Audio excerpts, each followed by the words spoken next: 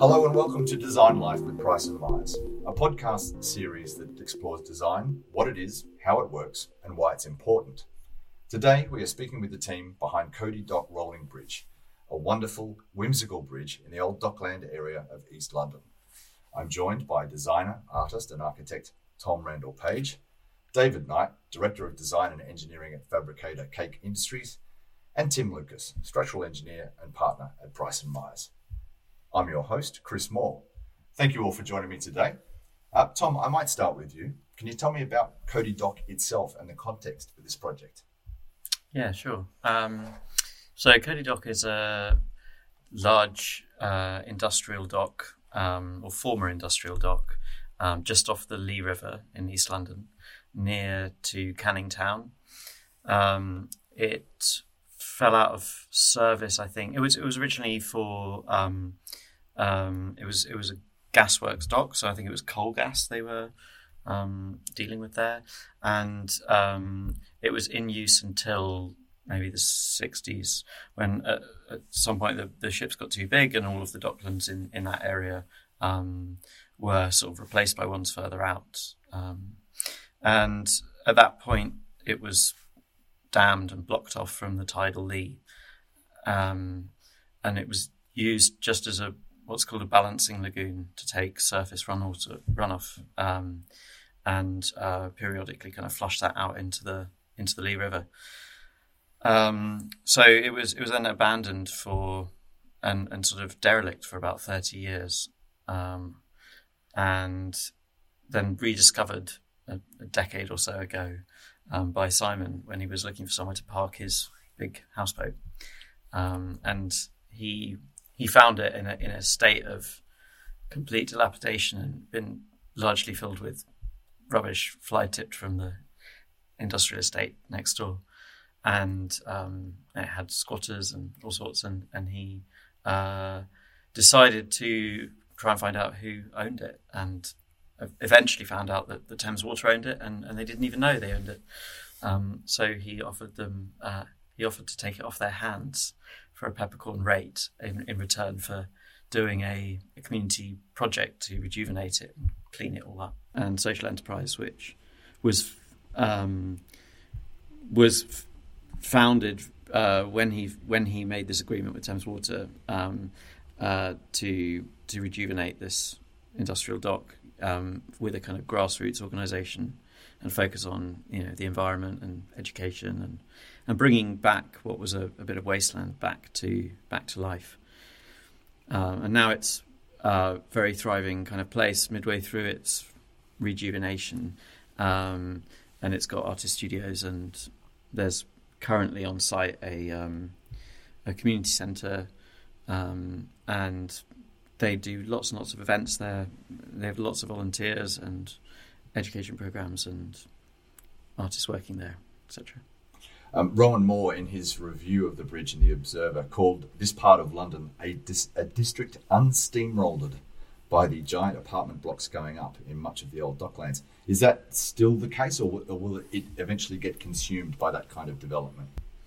It's an interesting place because I think it lies on the boundary of Tower Hamlets and Newham, so always it's on the edge of both of their maps and both of their consciousnesses, I think, and so it has been very forgotten and just considered light industrial, and but you can see already on the Tower Hamlets side the towers of apartments coming up at a frightening pace, so it's definitely changing very, very quickly, and there's some people are registering that change quicker than others, but yeah, things are changing. It's a bit of an incoming tide across the river, isn't it? You see it appearing out of the mists as it comes towards the river, but it hasn't got over the river just yet. But I suspect it will. No, and I think that the Lee's also quite forgotten as a river. All the areas around it seem to sort of turn their back on it. And it was a very industrial thoroughfare, but unlike the Thames, which got the South Bank and stuff, people live in Newham, a stone's throw from the Lee, and don't even know that the Lee's there. And so I suppose part of this project, it's also about kind of refocusing and looking in that direction more.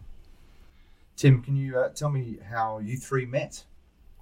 I always find this difficult on projects, especially when they've been going on for almost 10 years. But I think we met in 2014 at an opening for sculpture in the city, which is an annual sculpture fair that we help do the engineering for the stability of all the sculptures. They put them around the City of London. And Tom's dad is an artist who had one of the sculptures in that year. His thing is very large, heavy lumps of rock.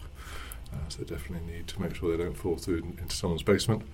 And I think we met at the opening, and you told me you had this idea for a rolling bridge, and you're looking for someone to work it up with, an engineer to work it up with. So that was then, and we did some work back, 2014, 2015, and then I think established the idea. But with all these things, they need funding to go forward. So they went into hibernation for about the next 7 years before coming back to life.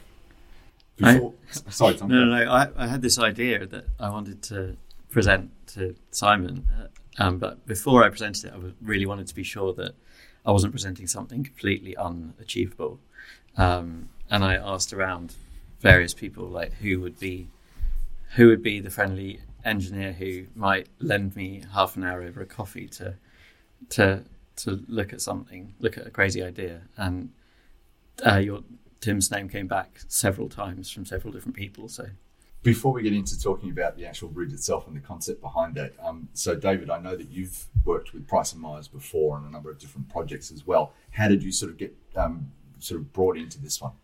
This one was something that I had noticed back in its early days, back in its social media stardom days, and thought, that looks fun. I wonder if it'll ever get built.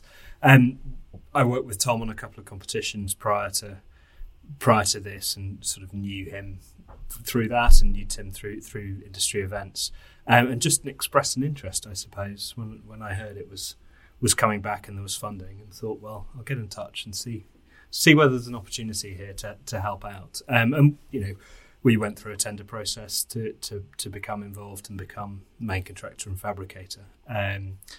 But the idea really was what engaged us with the project, the strangeness of it and the weirdness of it, and also the opportunity to work with these two. I think these sorts of projects only ever live if you can find an interested and enthusiastic fabricator. So David, absolutely.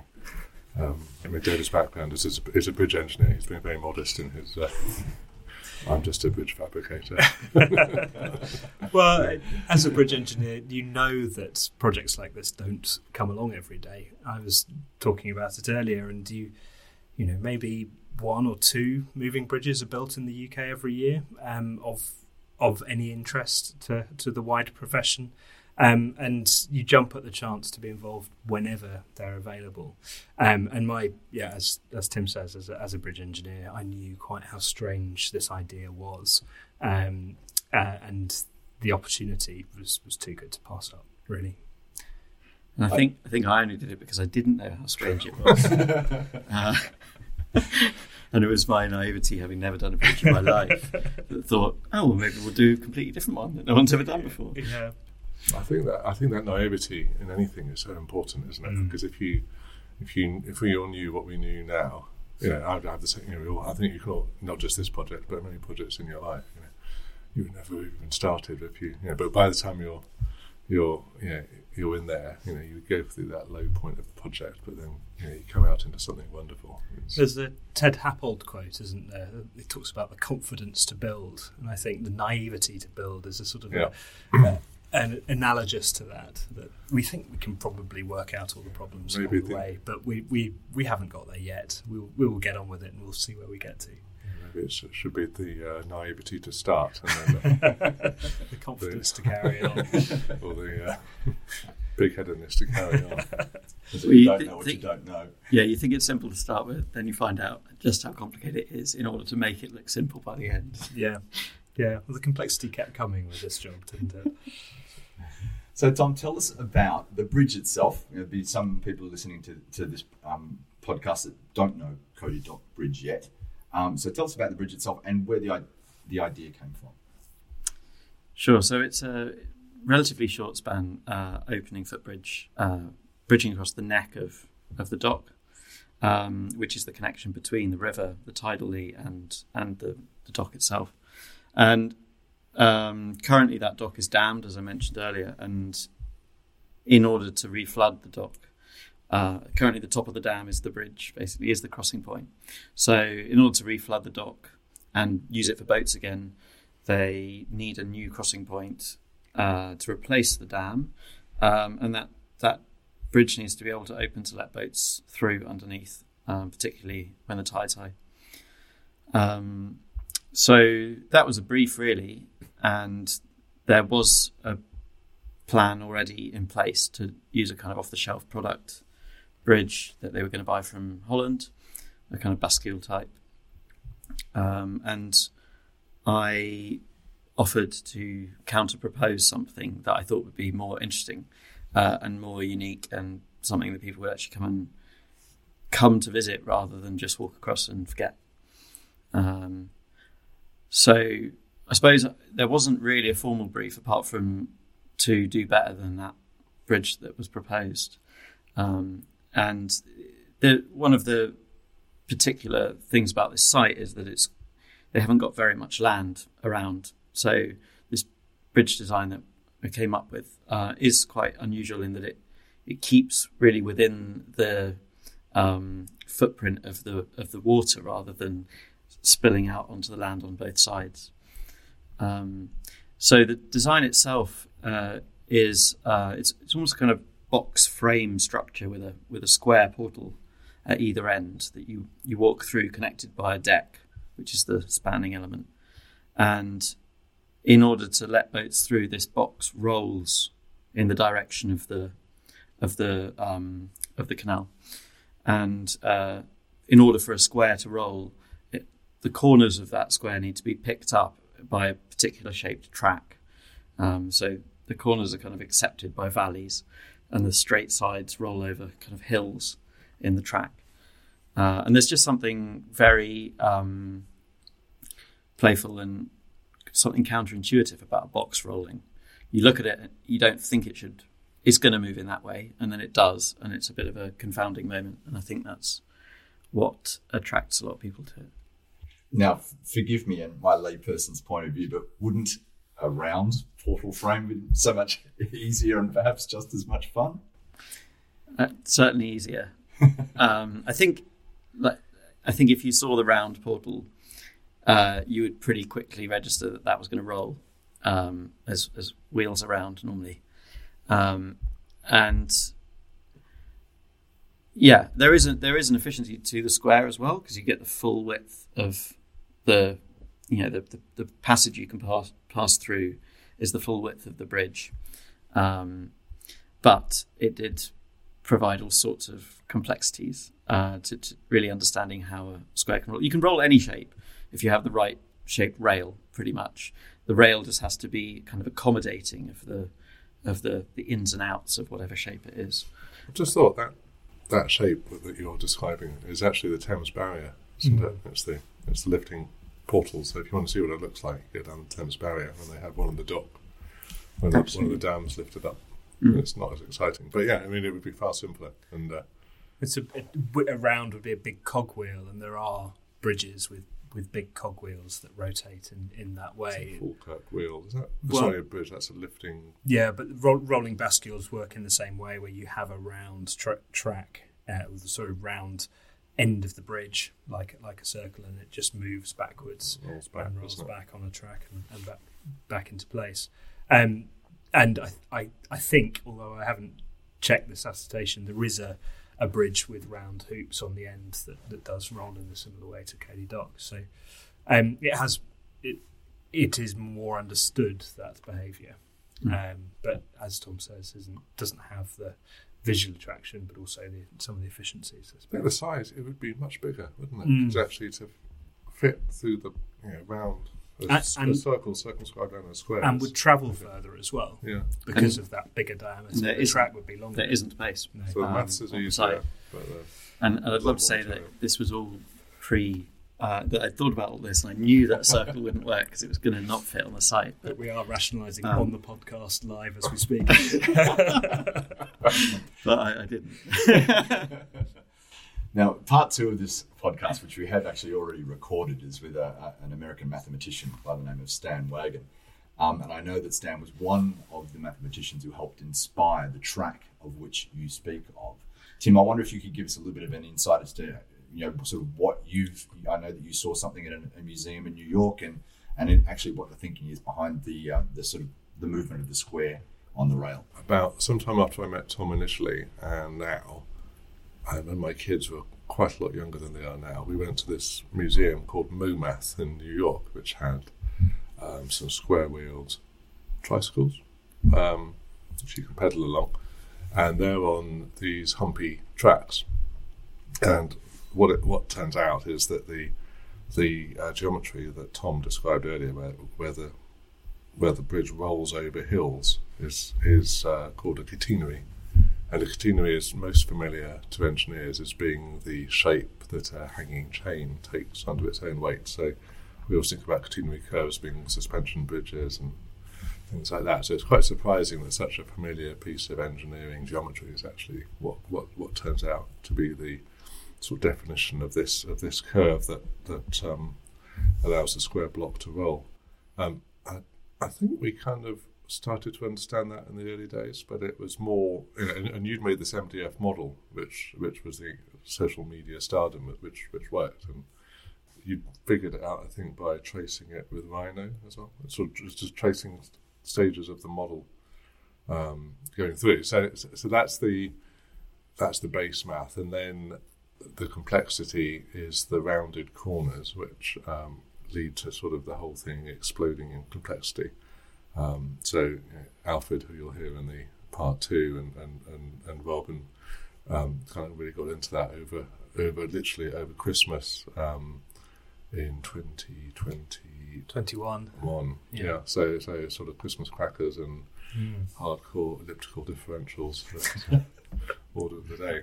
But it was solved, and but there was kind of some discrepancies because with all these things, there's a mathematical theory, but then when you model it, there was some times it wasn't quite matching until we'd sort of ironed out all the kinks in the theory. Well, it was interesting because I think that like MDF model, even the one before that we made on your laser cutter, they did work, but they were at a scale where maybe the tolerances were a bit more allowed for things not to be as precise. And they'd been done in a very analog way by me, almost in the way you would with a drawing board. I was doing it on a computer, but I wasn't using parametric modelling tools or anything like that. So I was literally sort of rotating and tracing the path of the movement. And then when we got further into trying to define it in a more mathematical way, it suddenly got quite a lot more complicated. Well, it's just the path, and then there's the pegs. So all the pegs on the step back from it has pegs. It has so this is like never-ending levels of complexity that you never even thought of at the beginning. But it's important that it has a rolling surface and a toothed peg surface, and it's important that those are in the same plane, so that if they're in different planes, then they rub against each other effectively, so the thing would wear. So the bridge is actually rolls on a smooth surface, but it has these round pegs and it has these teeth that interface with that, and the shape of those is very bespoke and actually very different from that MDF model that we had. We looked a lot at like rack and pinion railways, mountain railways. So they have a similar theory in that you've got all of your normal railway wheels that take the weight of the train, and then you've got a cog which stops the train sliding. And it's similar with the bridge. It's a heavy thing. It sits on round or smooth square wheels. And then you've got pegs and a toothed kind of cog which interface to stop it sliding down the hills. So there was this phase before Michael Thorogood, who helped us with the mechanical engineering, came on board, where we thought we could do it with a sort of stepped, serrated edge, which he said was complete rubbish.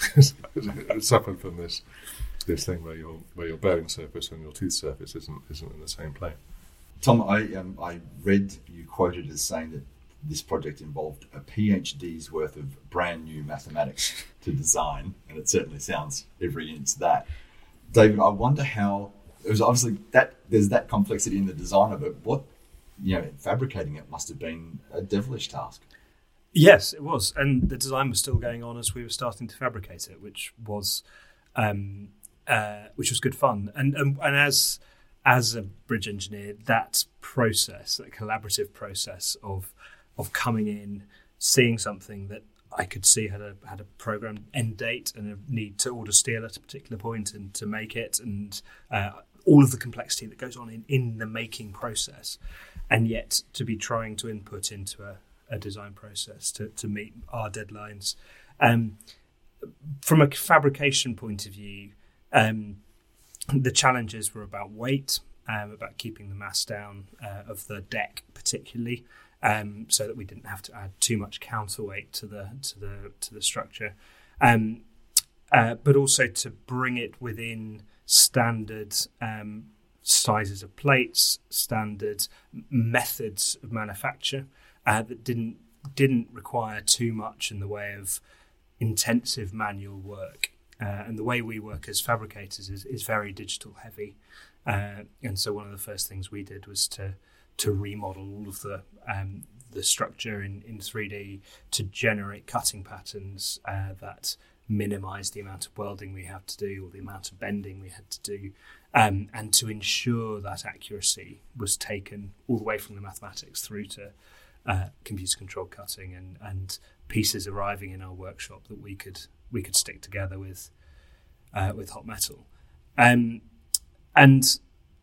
from my point of view, that complexity came in managing information flow and ensuring that what we were building was as accurate and as tightly constrained as we possibly could, and using all of my team's knowledge about fabrication processes to realise these fine details and tolerances. It's interesting you say about weight, because actually often in structures that form part of the built environment, weight isn't important. Exactly. There's that famous abutments to full weight. How much does your building weigh, Mr. Foster? And it was all in the foundations.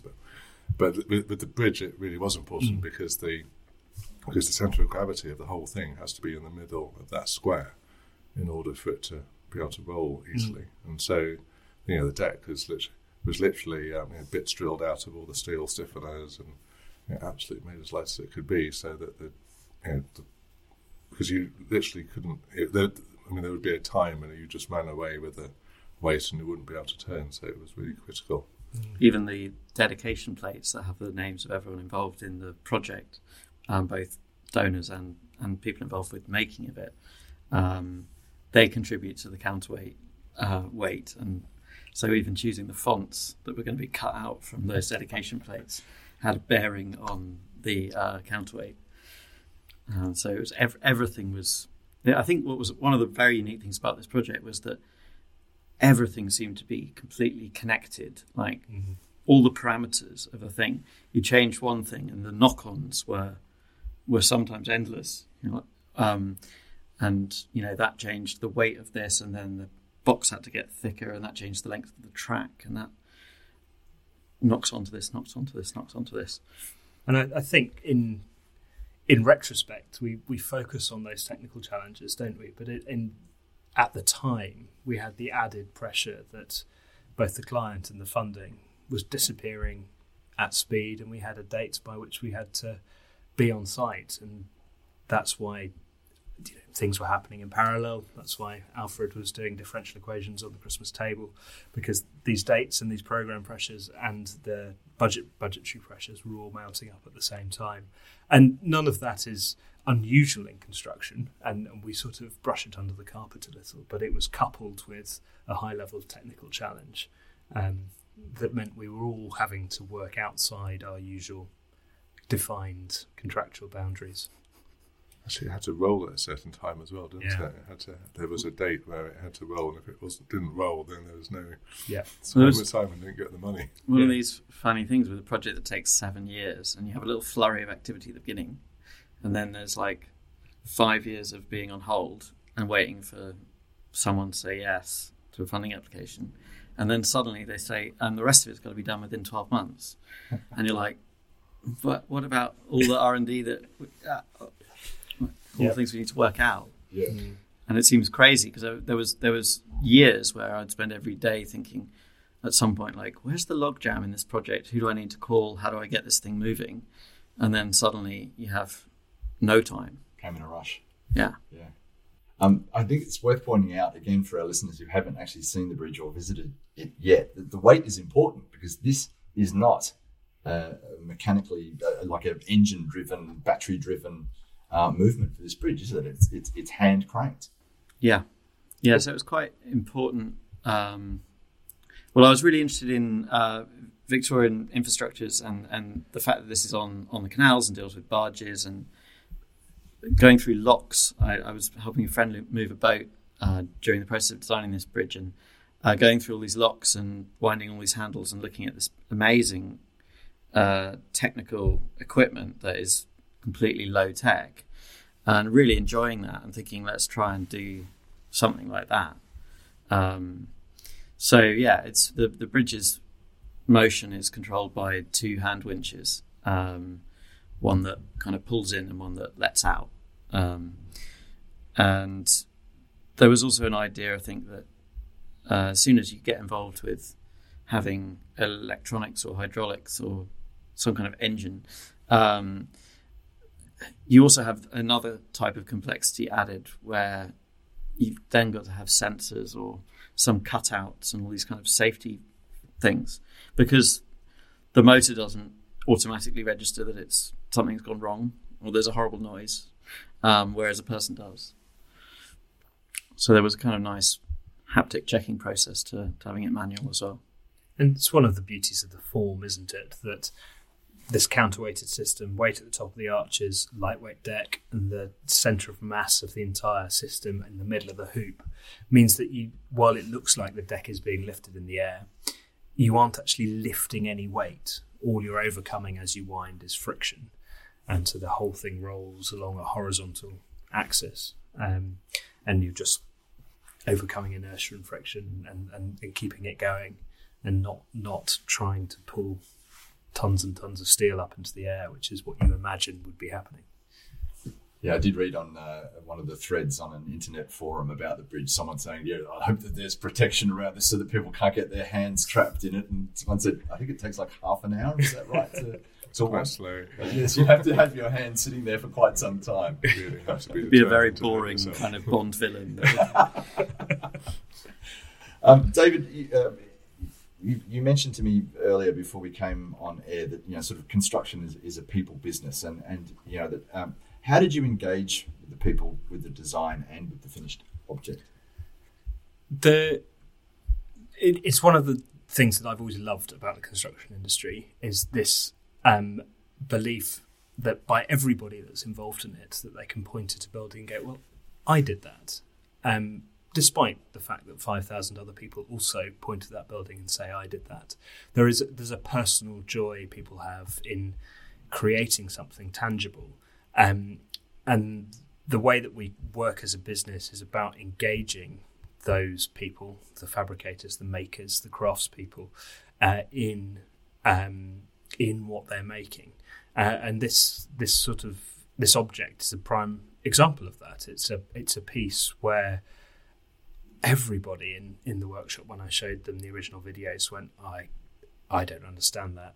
I don't know how it's going to work, but it does look cool. I can't believe we're going to make it. And everybody who has touched it, has welded it, has drilled holes in it, has lifted it up, has expressed huge joy that it exists and is immensely proud of the object that has been created.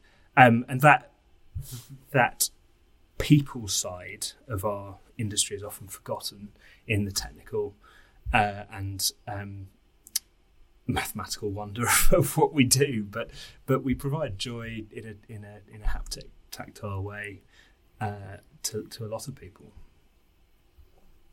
Tim, how did you feel the first time you saw the bridge live and in action?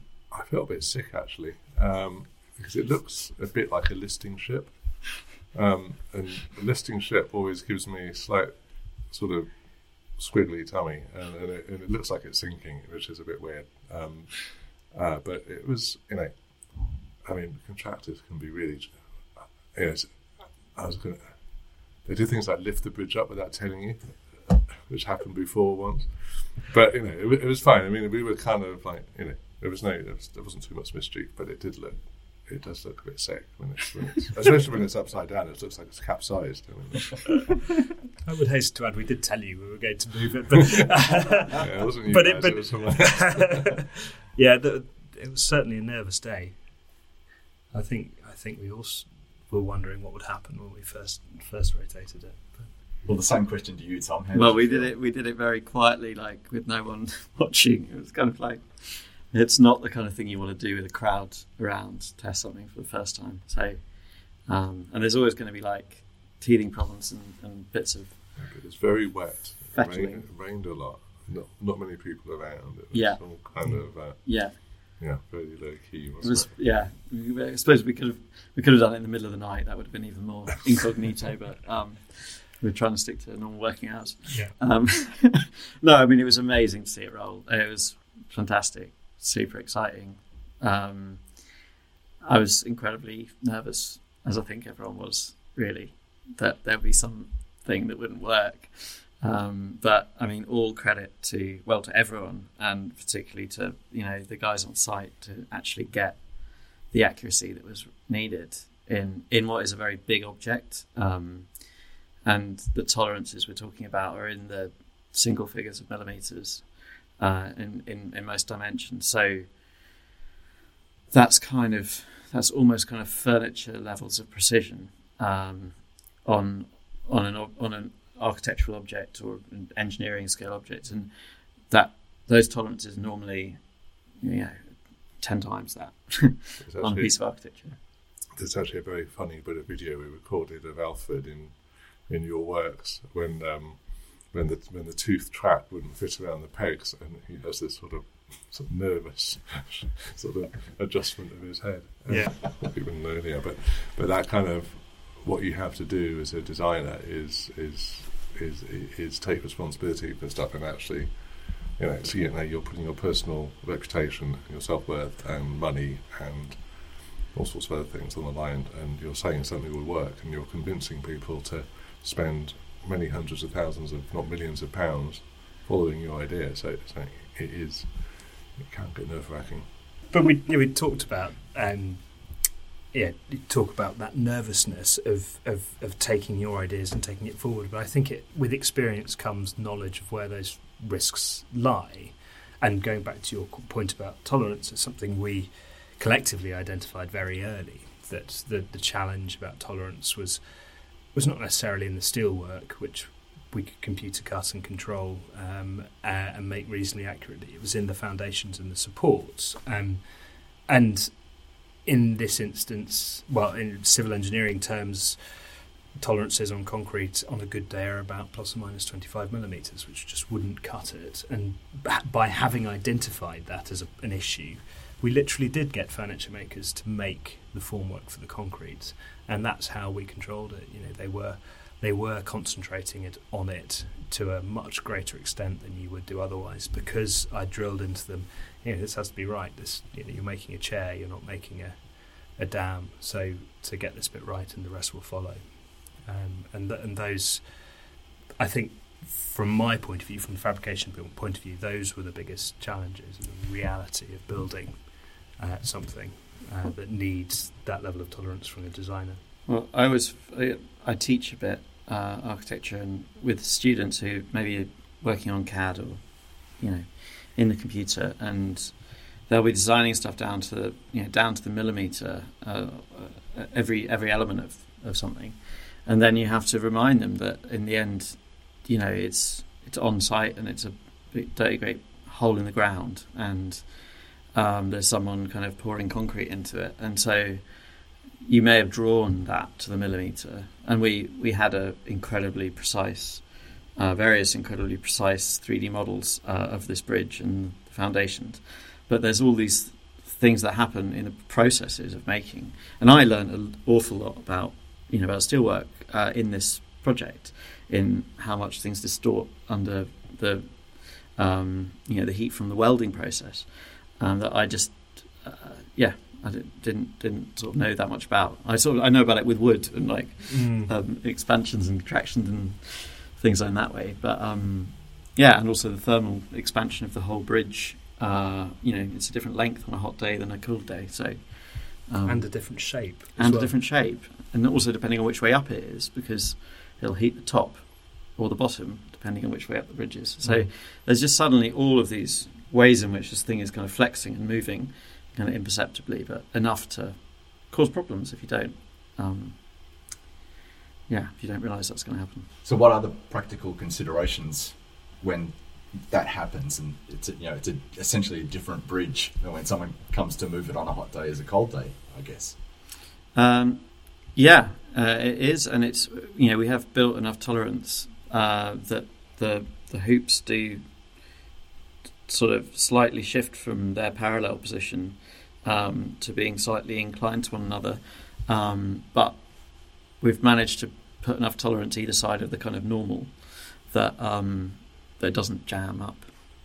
The practical consideration really is that you don't want there to be any change for the user. The user has to experience it, not have to understand that it's an organic thing that changes day to day. But to do that, you have to understand how it will change, and to build all of that into the... You mean bridges aren't allowed to have good days and bad days? No. So who is the user? How often? Who's responsible for actually moving it, and how often does it happen? And well, it's in a funny sort of slightly teenage position at the moment of like the dam is still there, so you can still walk across the dam. So you've got two bridges right next to each other at the moment, and the dock is not yet reflooded because they're still working on restoring the brickwork.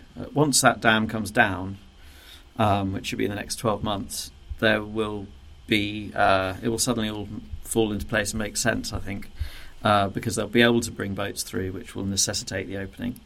In that situation, it will be a little bit like a lock with a lock keeper. So you would call ahead and arrange for the bridge to be opened. It's not going to have huge amounts of traffic underneath it, because it is a dead-end dock, so it'll just be boats coming in and out of their mooring, and eventually when they open a dry dock in there, which is planned, there will be also the business of the dry dock, so however many boats they're working on coming in and out as well. But we expect it to probably need to open around once a week.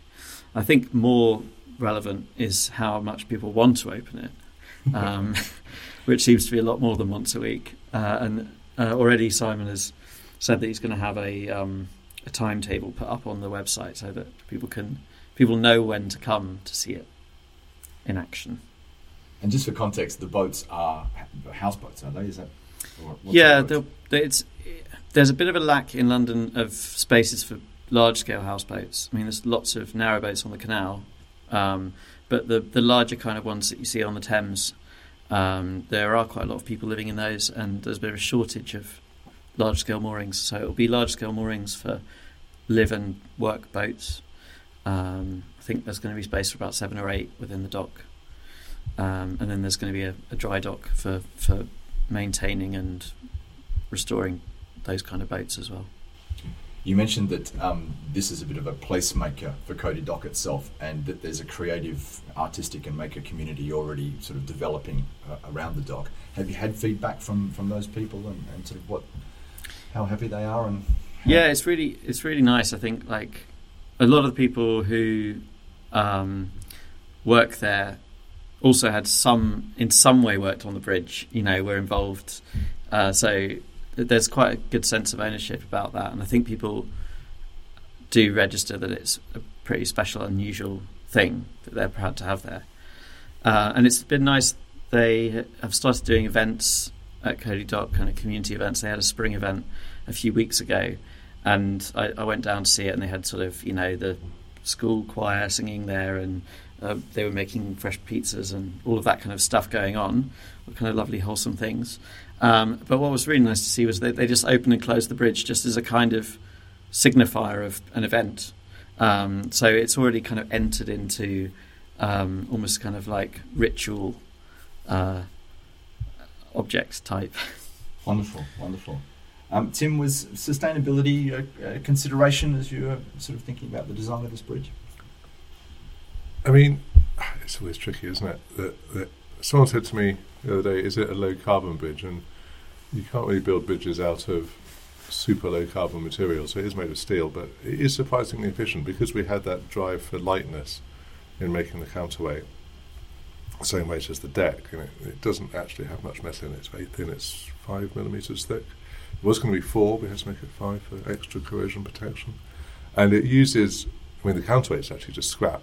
It's scrap material. It's scrap concrete that would have been thrown away, and scrap rebar that's been put in there to make it more dense. So in a way, it uses up material that repurposes mass in different ways. So, but it is surprisingly efficient on the. It's not called scores rating. It's called Scorbs. Additional rating. B to add bridges in. Yeah, so we're pretty. At the time, when we were developing it, it's pretty. This is a pretty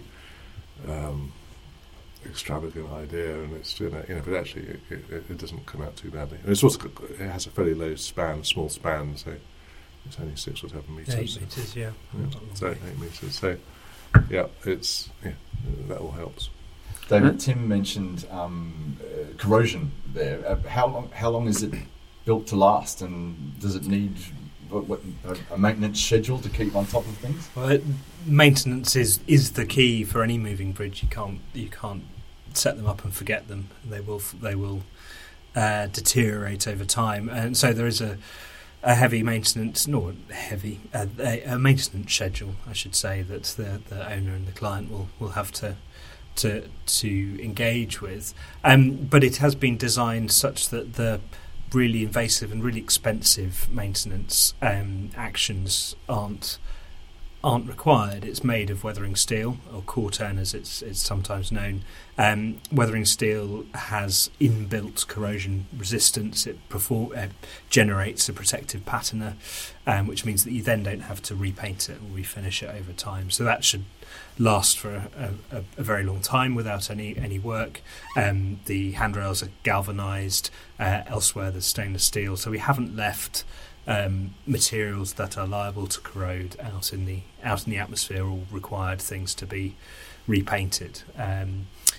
Things like the mechanical elements have a lifespan, but again they're specified such that they have a reasonable lifespan and they will be replaced appropriately. And then it's just a matter of keeping it well greased. The real joy from a maintenance point of view and ongoing use point of view on this project is about the wearing surfaces. And on any moving bridge, there is always an interface that moves and wears. And this was something we've touched on before about the track and the minimising that wear. But here, sort of collectively, we decided, well, let's make the wearing surface out of something that's easy to replace and can be replaced without high-skilled, high-technical, high-cost elements. So that the wearing surface is large oak blocks which sit on the track and are formed around the hoops. And those, if they do wear, and they will wear and rot, can be cut off, a similar sized piece of oak cut to size and bolted back into place. And that should be a simple operation for whoever owns it in 40 or 50 years or whenever they need to be changed. Tom, I'll ask the question, was there any thought around the potential for vandalism, sort of what access people might have to it in the dark of the night? Yeah, I think people always want to play with stuff, don't they? There is. I mean, it's locked in place when it's in its rest position for walking across. So if someone did come and cut the cable or do anything like that, it's not going to go anywhere, and it's locked in that position. So it would then be hard to open it, but then it'd be a question of fixing that damage. And you can't ever, I think, completely remove the potential for someone to damage something.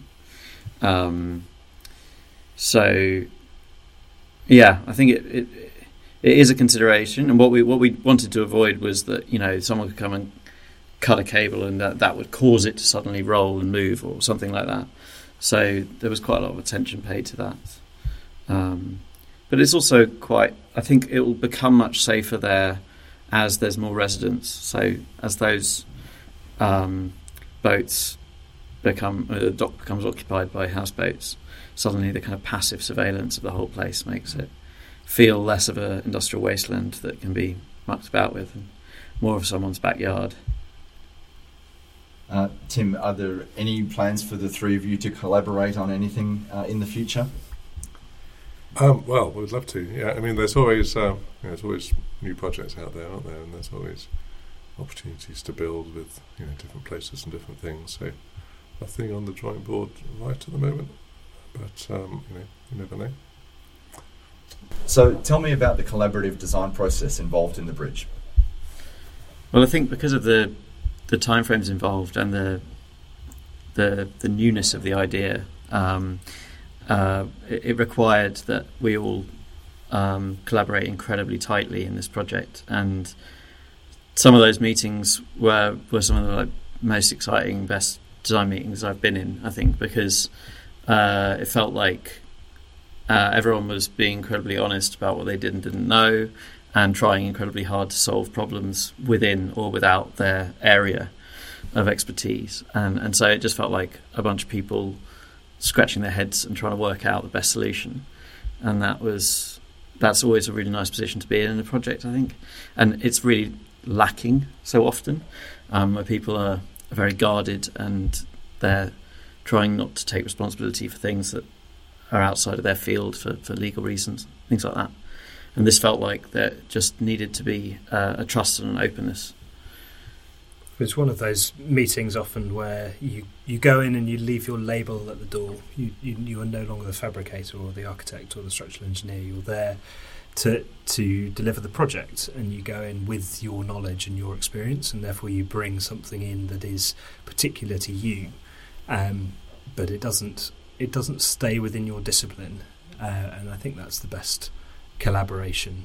You come out of a room and not able to identify where that idea came from or who it came from, but to know that it's been brought in by, in many cases, decades of collective experience in different fields, diversity of thought. I think that idea of not knowing where an idea came from is a sign that you've had a really good, very collaborative, very open design process. I mean, some of the best projects I've done, we can't remember who thought of what. It just came out in the conversation. But I remember we were particularly focused on the section through the track, which was an amazing section. And we had that sketchbook with the wall of sections, which all shared the common things, but also slightly different. Very how it rolled, where the bearing surface was, what locked it in position. What the section shape of the structure was, where the steel was there this timber tyre that's on the bridge now. How did the actual edge of the dock, and how did we form that step in the concrete? Was it a step into the concrete, or was it there was a separate rail at some point where we kept the brick where it was and we had it on a rail? It was 30 or 40 different sections gradually evolving, and sometimes going down slightly blind alleys and coming back, and then eventually leading to where we got to. I was going back through my sort of filing and looking at these. I have these folders full of kind of images that, inspiration images or reference images that I've grabbed off Google image search or something, and they're vary really, really wildly from sort of pieces of Victorian infrastructure. And so suddenly there was a whole period I was looking at tank tracks and caterpillar tracks on mini diggers, and you just start kind of clutching at all of these, maybe it's something, maybe that gives us a hint for how it should be, or I do really enjoy that process. I think it's quite an interesting question in the context of AI and what everyone's very interested in at the moment. Is like, I read a quote a few years ago now, and I don't know if it's still relevant, that the two least likely jobs to be automated by AI would be hairdresser and structural engineer.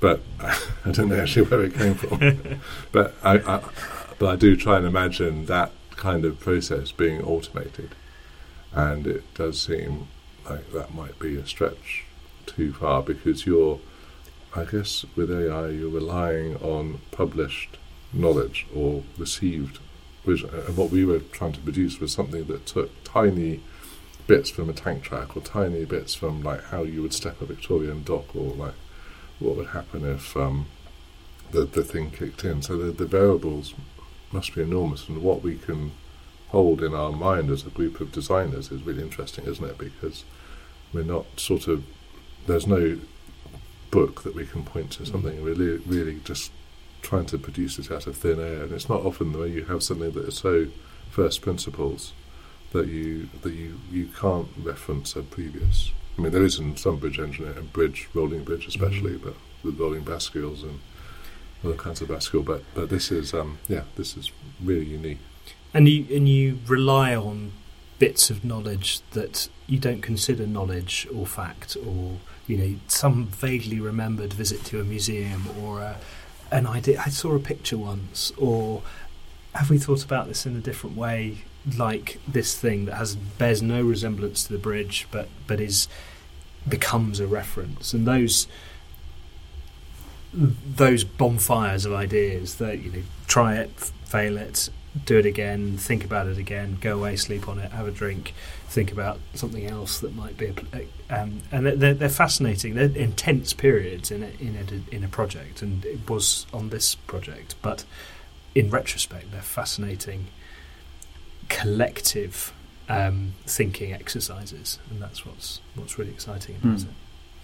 Yeah, and we're sort of referencing everything from like tank tracks to basketry to gate stops to, I don't know, there was just so many different ideas that were kind of coming together, or rebar cages, as an aesthetic. You talked about leaving your label at the door. That process sounds an awful lot like you must have also left your egos at the door. That's to not sort of really understand where an idea comes from would take all of you to sort of go, I'm not laying claim to that.